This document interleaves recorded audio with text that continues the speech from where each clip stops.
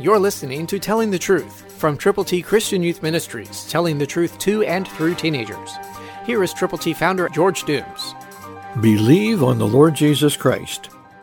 2 Timothy 2:14, New King James, is very interesting.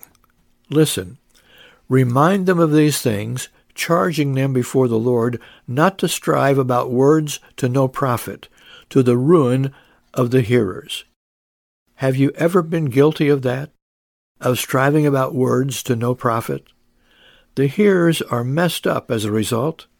Be careful what you say. Pray diligently. Pray intelligently. Pray expectantly. Ask God to give you the guidance and the direction that only He can, directly to you. Don't strive about words. Magnify God through His Son, Jesus Christ. Let people know that if they will turn to Him from their sins, receiving from Him the gift of God, eternal life, everything in their life will be completely different. You can be a communicator of Christianity. You can use the right words.